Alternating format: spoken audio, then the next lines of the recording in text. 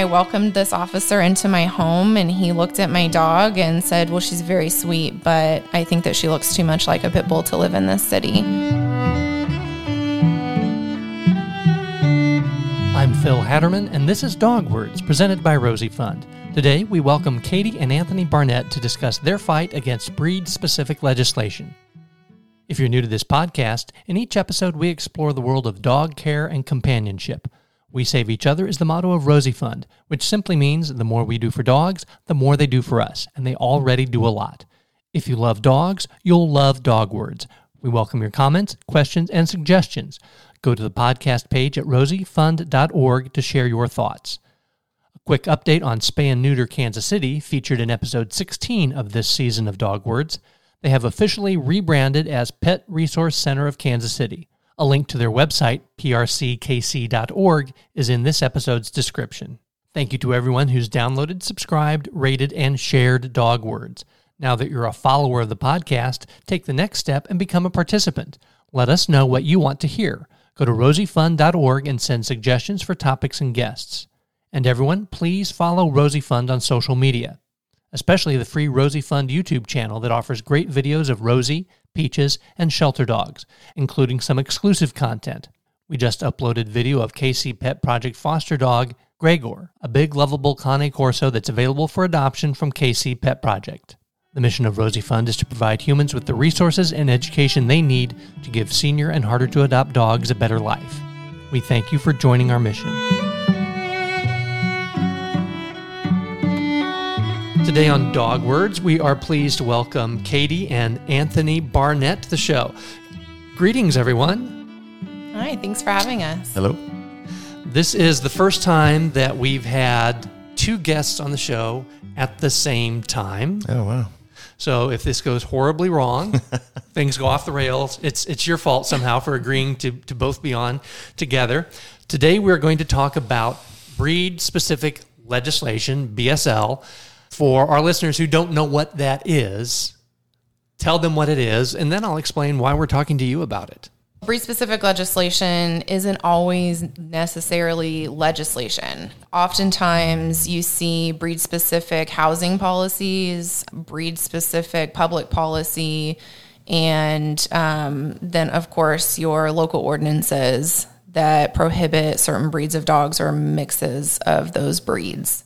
Often you have cities like Overland Park that say you can't have a dog that looks like a pit bull, and they define pit bull as 3 or 4 different breeds, usually the American Staffordshire Terrier, the Staffordshire Bull Terrier, the American Pit Bull Terrier, and sometimes even a Cane Corso or Presa Canario, which are Mastiff breeds. And then they say... But they can look scary. Yeah, anything that looks scary and big, and then they always have this catch-all clause at the bottom that says, or any mix of the aforementioned breeds that look predominantly of the aforementioned breeds or have predominant physical traits of the aforementioned breeds. A challenge with this conversation is going to be not latching onto every little thing that you just covered, because everything you just went through raises a question. Yeah. Everything you described, just for a lot of reasons, doesn't make sense. Right. That if it has the characteristics of, as in a visual characteristic. So it's one thing if we're banning poisonous snakes because they have deadly venom, or any creature that has that characteristic of injecting you with deadly venom. Right. Not any snake that looks scary. Right. What would be the justification for banning a snake just because it looks scary? Yet it's perfectly acceptable in many municipalities and housing developments and apartment complexes and businesses to say, oh, if this is a breed or even an individual dog that has this scary look, it's amazing how that gets through a HOA or a legislature or a city council. Right. And how it's enforced. Mm-hmm. Yeah. It seems so arbitrary. It is. Arbitrary is the perfect word. And it becomes a self-defining element in that if everybody hears that pit bulls are scary looking, then what you get is any dog that scares me is a pit bull. Mm-hmm. So, you even get incidents where once you get involved, like, okay, we've had this pit bull at large and it scared this lady, whatever, you get there and it's a German Shepherd. It's not even remotely close. Yeah, that it's happened. It's just scary dog equals pit bull. Yeah. Yeah, certainly a German Shepherd or any specific breed, but any mixed breed that isn't clearly exactly that breed standard often defaults to pit mix. Well, and even, see, and this is even if it doesn't have any of those breeds that Katie just listed. Right. It's a mixed breed. It's a pit mix. Yeah. And here's what you're getting into. There's so much depth to every single thing that comes up, but the whole basis of this, that this can even exist, is this concept that every dog is a breed. And even that in and of itself is not true. There's never been a beaver cleaver time where mom and dad sleep in separate beds and we all have purebred dogs that came from whatever, and we're just a few generations removed from that. So every dog I see is definitely a mix of one breeds. Purebred or another. Purebred dogs have never represented more than maybe 40, get super generous and say 50% of the dogs that we have as pets. So at any given time, you're dealing with half or more throughout the entire history that have always been mutts and mixes and stuff like that. So just statistically speaking, most dogs are mutts from mutts from mutts from mutts from mutts. And even the concept of breed didn't exist until about 150 years ago in the way that we understand it. Right, where you're breeding it for that specific breed standard, that this very set list of physical attributes, function, fashion over function, looking for looks, closing genetic pools. All that was the sort of early 1900s, shift during the Industrial Revolution, when our sort of concept, the modern concept of dogs, was born then and didn't exist before that, as we understand it now. How can you assign specific characteristics when, as you indicated, a purebred is so rare? So why are you making legislation or rules based on, this is exactly what we expect from this dog, this is what's going to happen with this dog, but not any other kind of dog? It's only going to be this dog that we need to worry about. Because I understand if a landlord says, we don't want any dogs in our house because we don't want them tearing up the carpet, we don't want the dog smell, we don't want the noise of a barking dog. It's like, okay, you own the house, we get it. But to pick a particular breed and say, well, we don't want that breed. And it's not because, well, it sheds and we're the ones who have to clean up after it. It's just, no, because it looks scary. It's like, what do you actually know about this dog? Judging on the individual dog, just like you do a tenant. Landlords and property owners. If the tenant owners. I guess what I'm saying, if the tenant doesn't tear up the house, then you have no reason to evict them. But if you say, yeah, you can rent this house, and then this tenant is always having loud parties and knocking out walls, and you're constantly having to come do repairs, well, then maybe you need to evict that tenant. Give the same benefit of the doubt to the dog. If this is a good dog, doesn't cause problems, isn't barking all the time, you don't have complaints, it's not tearing up the house, that's that dog. Sure. I mean, the problem with that kind of utopian view of everything is it comes down to insurance. They don't include or allow those breeds because their insurance company doesn't let them. There are a handful of insurance companies that insure commercial properties and then these big developments of apartment complexes, and they don't allow like 10 different breeds. And so maybe the property owner or the landlord is saying, I love dogs. I really do. But I can't. My insurance won't let me. Yeah. And then the conversation has to be, well, let's explore some new insurance options for you. And then that's a really big jump for a property owner to make. The idea that those property owners can just make a decision is it's much deeper than that. So making change is a lot harder. Well, and I would also posit that landlords absolutely do just look at a person and make the same decision that they would just by looking at a pit bull. And we know that's wrong. Yeah. Like people take shortcuts, and that tendency of ours to take shortcuts served a valuable evolutionary role. The guy who sat around and said, I'd like to philosophize on whether or not the rustling I hear in the jungle is a tiger. Should I listen to my fear? Should I think about it? He's dead. He didn't have any kids because a tiger got him. But the guy who said, I heard something in the woods and I'm out. I'm gone. I don't want to find out what it is. I don't care. I'm going to make an assumption and I'm going to leave. That guy had more kids. So that evolutionary tendency of ours to make mental shortcuts served a purpose. And there are times where we should trust our instincts. But in modern culture, as modern humans, it's important for us to be able to use our higher brain functions to be able to sit and say, my instincts tell me this is kind of scary, but let's sit down and think about it, and let's look at it and figure out what's really going on. For many of us, we haven't learned to recognize the difference between a situation where there's time to breathe and when there isn't. So that rustling, you don't even have time to take a breath. You need to decide now. But when you're deciding whether or not to rent to a person or allow a dog onto your property, 99.9% of the time, there's space for you to take a breath and back off of whatever initial reaction you had and make an informed decision about the person, the dog.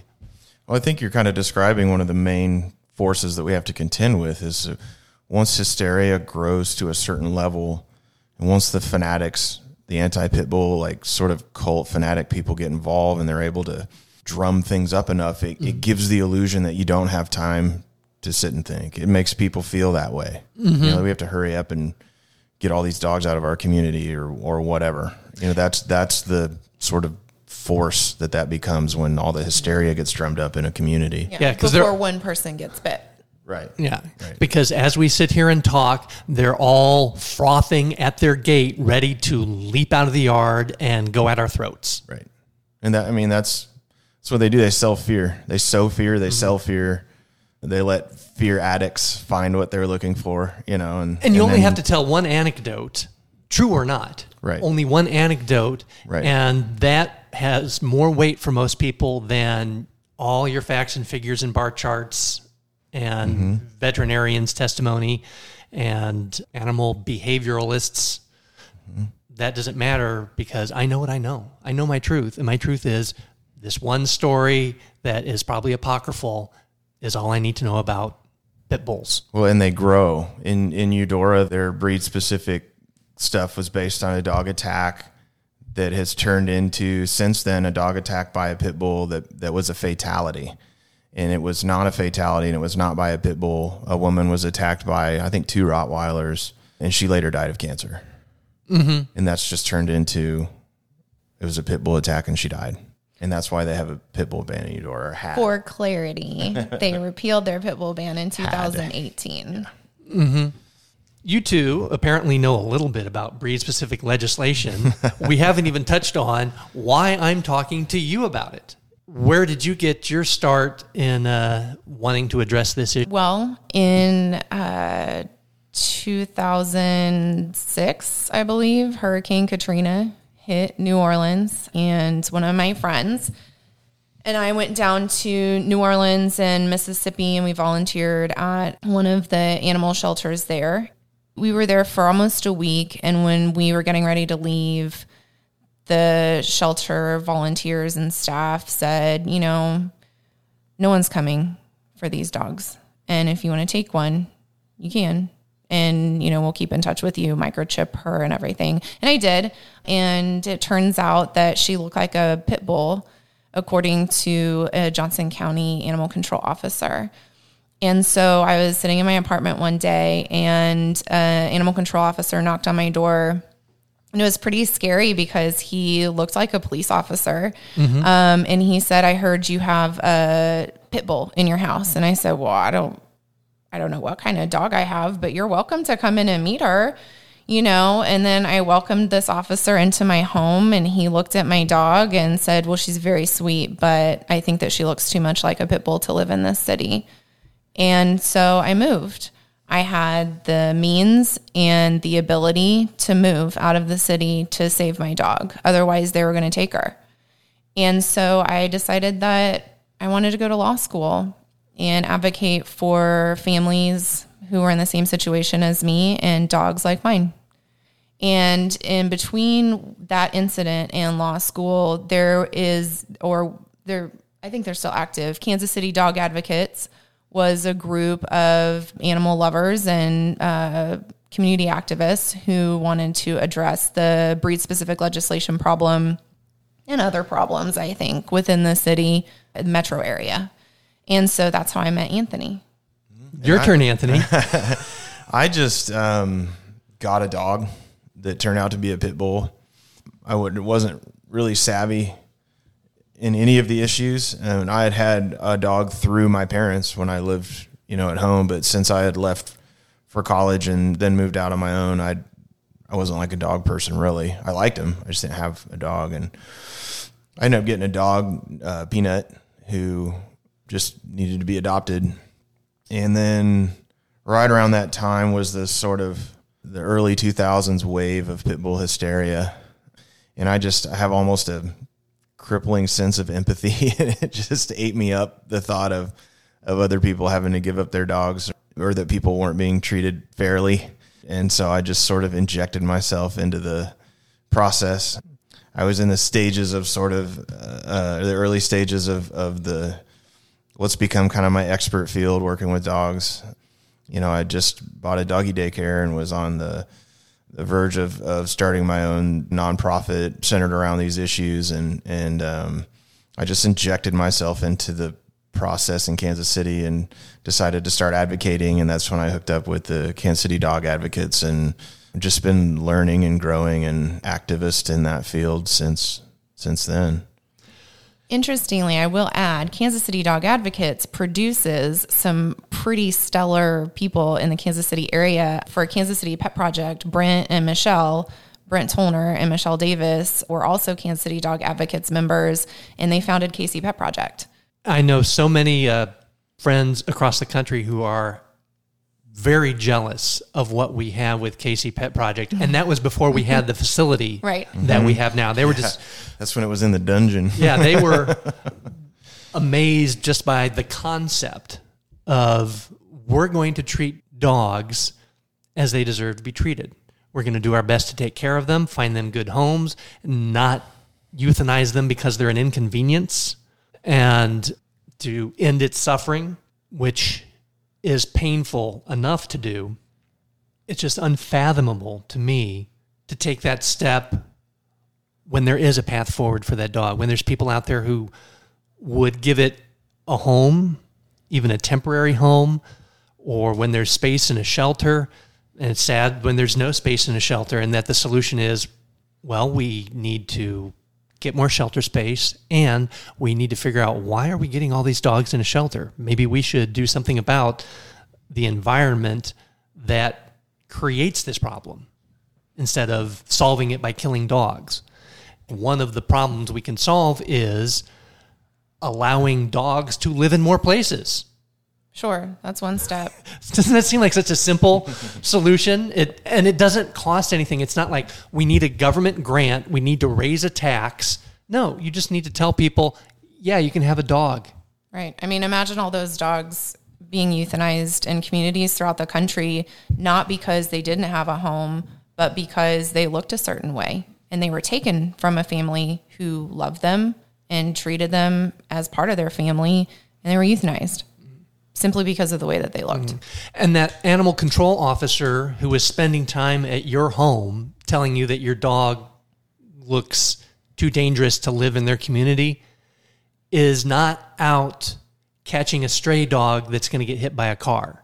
Or a stray dog that's terrorizing a neighborhood or is a nuisance. There are valuable tasks that an animal control officer could be doing instead of wasting time talking to a responsible dog owner with a wonderful dog. Correct.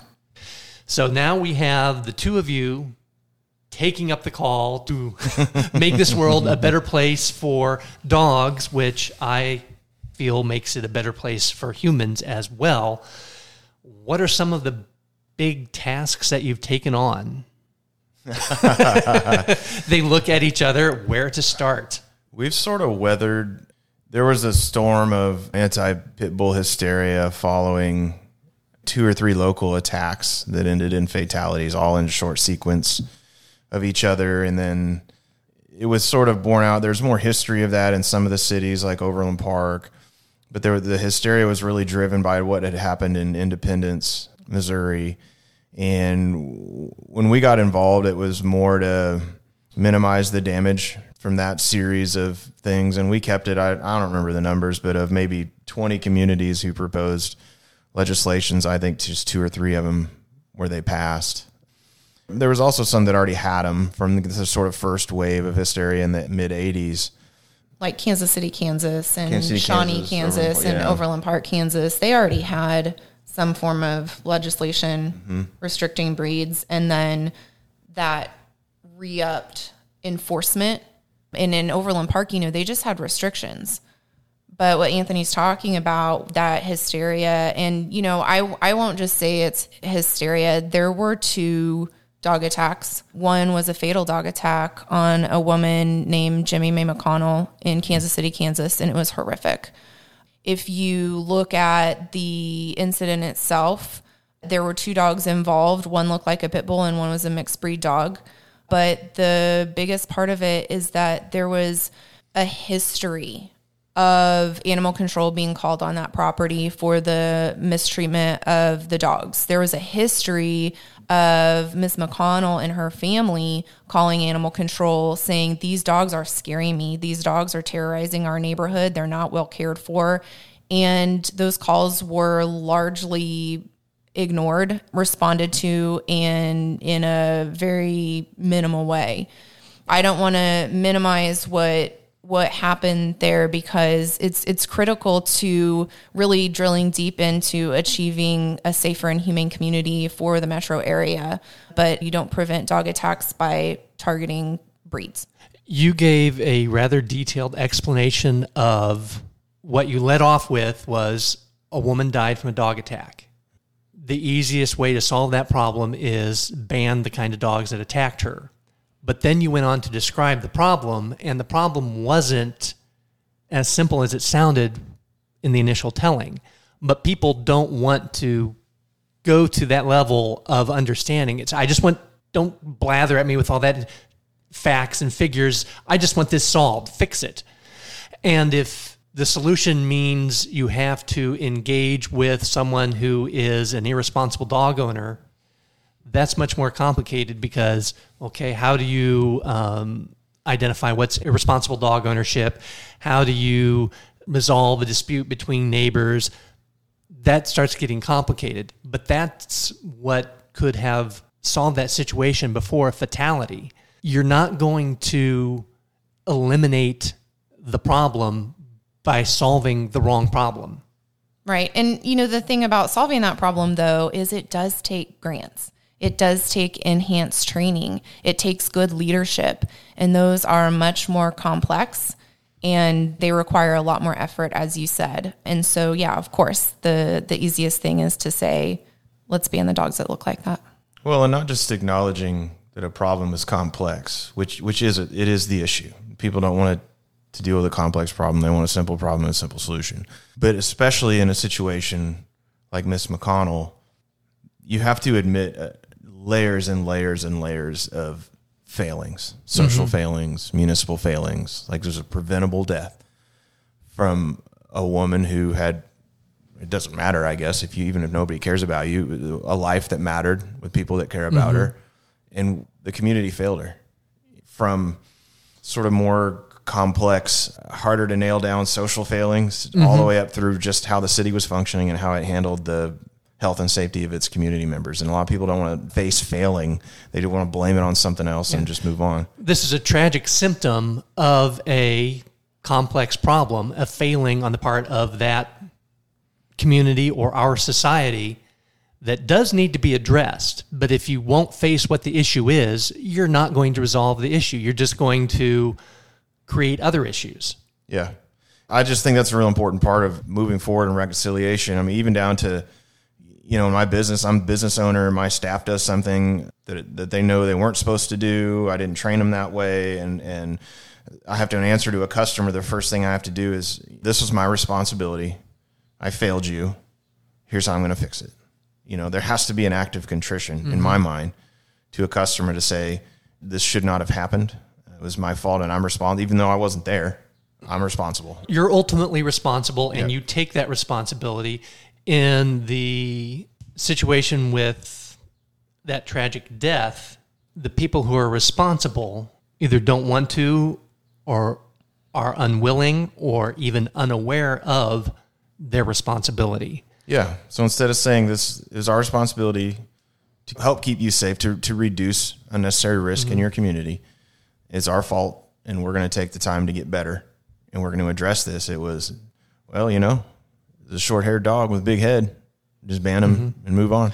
I guess the thing to add is they were already banned in Kansas City. Yeah, there was already a ban in place, and that still happened. So it obviously didn't do anything to help her. The city did not address an issue with an irresponsible owner. And so there's an owner who had a responsibility. There is an enforcement community that had a responsibility. There's a leadership that should have trained the enforcement, had proper code, that did not take responsibility or act correctly or appropriately. And just as community culpability, there were many people who probably saw these problems and didn't step forward to take action, which is what the two of you and your organization are doing. And to bring it full circle to your question, fast forward 10 years from when that happened, or 8 maybe, Kansas City, Kansas engaged with my law firm, and I was able to assist the community leadership and staff in developing a comprehensive animal code, in developing training at the police academy for animal control officers, and the unified government stepped up in a big way and hired an excellent animal control director, and I think they changed their name to Animal Services. So it's Kansas City, Kansas Animal Services. They have a new director. They receive training at the academy that is put on by myself and several subject matter experts. And they've changed their animal code, and 2 years ago repealed their breed-specific legislation.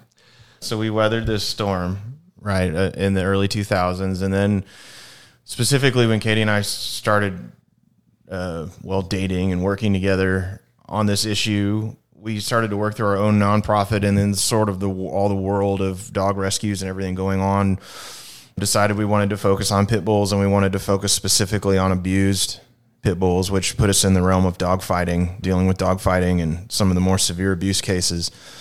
And so we helped law enforcement around Kansas and Missouri, Texas, Mississippi. I'm trying to think. I think that covers most of it. But anyway, after we were getting kind of neck deep in that, which there really weren't very many organizations at the time who would deal with fighting dogs and think of them as victims rather than as monsters, Michael Vick happened. Really the turning point of sort of public perception with pit bulls. Like, I would say it was very slowly shifting away from pit bulls are monsters and we need to ban them. And that really accelerated that shift, where once everybody saw his dogs and saw the work that Best Friends did with them and Bad Rap, and that really shifted public perception, and it got bigger organizations involved in dealing with dog fighting cases, which they didn't even have a capacity really before or the desire to do it. A lot of people prior to that thought of, okay, this is dog fighting is either an urban myth or there's like some dog fighting ring on a Caribbean island that has an unstable government. But yeah, there's not dog fighting rings. There's not any sort of substantial, that's just so barbaric. But then to see, no, there's millions of dollars being spent on breeding dogs, fighting dogs, betting on dogs. Transporting them. Across state lines. Yeah, nobody knew that was even happening. Nobody. I did not know. It was not common knowledge that you would breed and move dogs from training sites and stuff like that. And those large organizations, it was Bad Rap, a couple individual rescuers, and Best Friends Animal Society that stepped up for those Michael Vick dogs. When there were other larger organizations who said those dogs cannot be rehabilitated. They're irredeemable. Mm-hmm. Michael Vick happens. National organizations get into it. Public attitudes start shifting, and we all kind of moved in our directions. I found there were other organizations that could fill that role that I felt good about, and I had other interests with the human-animal bond that I wanted to pursue. And then we shifted from being on defense to looking at the chessboard for what it was and starting to play the long game to get better conditions for dogs and for people in their communities. we're here when communities want to work with us. And there's been a lot of updating of animal ordinances. A lot of bans have been repealed. A lot of that has happened. The momentum is clearly in that direction at this point, which is just kind of like where we're at now. Anything specific that you want to make sure our listeners know about that's happening right now that either they can get involved in by taking action or making a contribution or putting up a yard sign, depending on where they live? Recently, Prairie Village, Kansas, repealed their breed-specific ordinance, and that only leaves Overland Park, Kansas, and Leawood, Kansas. There's like really super small cities like I think Westwood Hills or something like that, kind of around the Prairie Village area, the Northeast Johnson County area, that have BSL. But the two big cities that are left are Leawood and Overland Park. And then on the Missouri side, there's still Independence, Missouri. If you want to get involved, I know the ASPCA is working really hard in Missouri and specifically Independence, Missouri. If people are interested, they can contact the state director for the ASPCA and get involved that way. And then I think, it's just a small group of people in Leawood and Overland Park who are trying to work with city council, which, has stalled. The momentum was pretty big between Kansas City, Kansas repealing and Prairie Village repealing their BSL. And then COVID. People got distracted by a plague. Yeah, it's weird. I don't know why. Dog stuff is very important.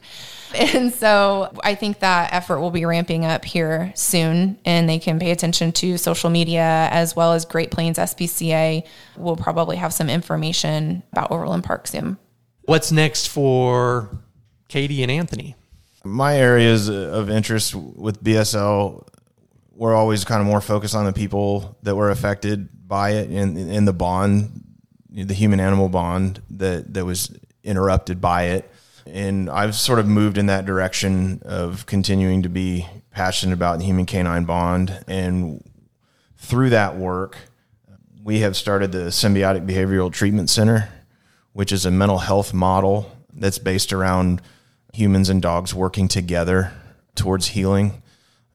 Right now we have the animal assisted therapy model, which is where people have service dogs, or like two of my dogs are therapy dogs, and we go to the VA every week. Well, before the plague, we went every week, and we teach a class there sort of based around these ideas. And the Symbiotic Behavioral Treatment Center puts people and dogs together on a healing path. So instead of a dog having its role as a tool or as something to help a person in need, it's a dog in need and a person in need, and they walk parallel and converging paths of behavior and mental health work together. And that's sort of what we're working towards right now. And I see myself in the long run circling back to some of the social issues that I thought was important that we were working on through our other nonprofit, Game Dog Guardian. But right now our focus is the center. Yeah, and the website for that is symbioticbtc.org. Right. So, yeah. And again, I'll link that in the description. So listeners, you don't have to write that down or memorize it. Just click through.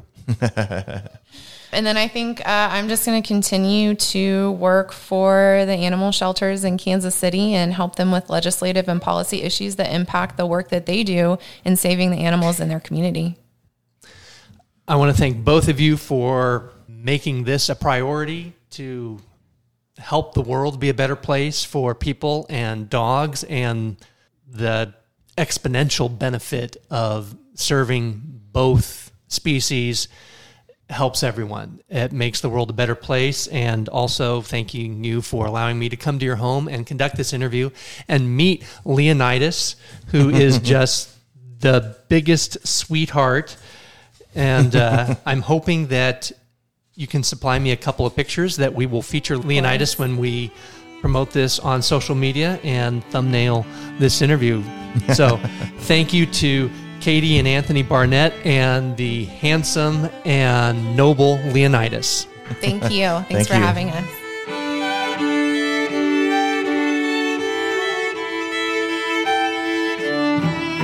I'm Phil Hatterman, and you've been listening to Dog Words, presented by Rosie Fund. Thank you again to Katie and Anthony Barnett for the work they do and for taking time to join the podcast. There's so much more to discuss. We'll have Anthony back soon to discuss the socioeconomic underpinnings of breed restrictions in housing.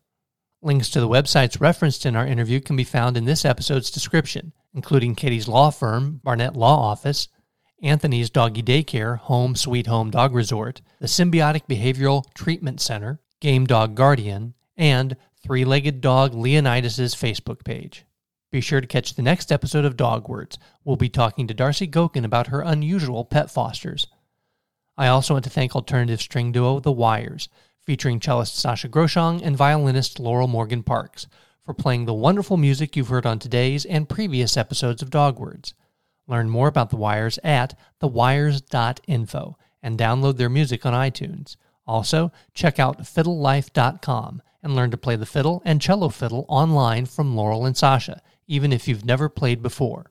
If you haven't already checked out The Goobies, a webcomic for dog lovers by past guest Megan Levins, a link to her Patreon page is in the episode description. Support Rosie Fund by following us on social media, and please subscribe to the free Rosie Fund YouTube channel. You can also support Rosie Fund's mission of helping senior and harder-to-adopt dogs by choosing Rosie Fund as your charity with Amazon Smile. It costs you nothing. Amazon has money to give to charities and wants your help identifying worthy causes. As always, please download, subscribe, rate, and share Dog Words. This helps us with sponsorships. Then Rosie Fund can help more dogs. Send us your comments, questions, and suggestions at rosiefund.org and let us know if you would like to be a sponsor of the Dog Words podcast. Thank you for listening, and remember, we save each other.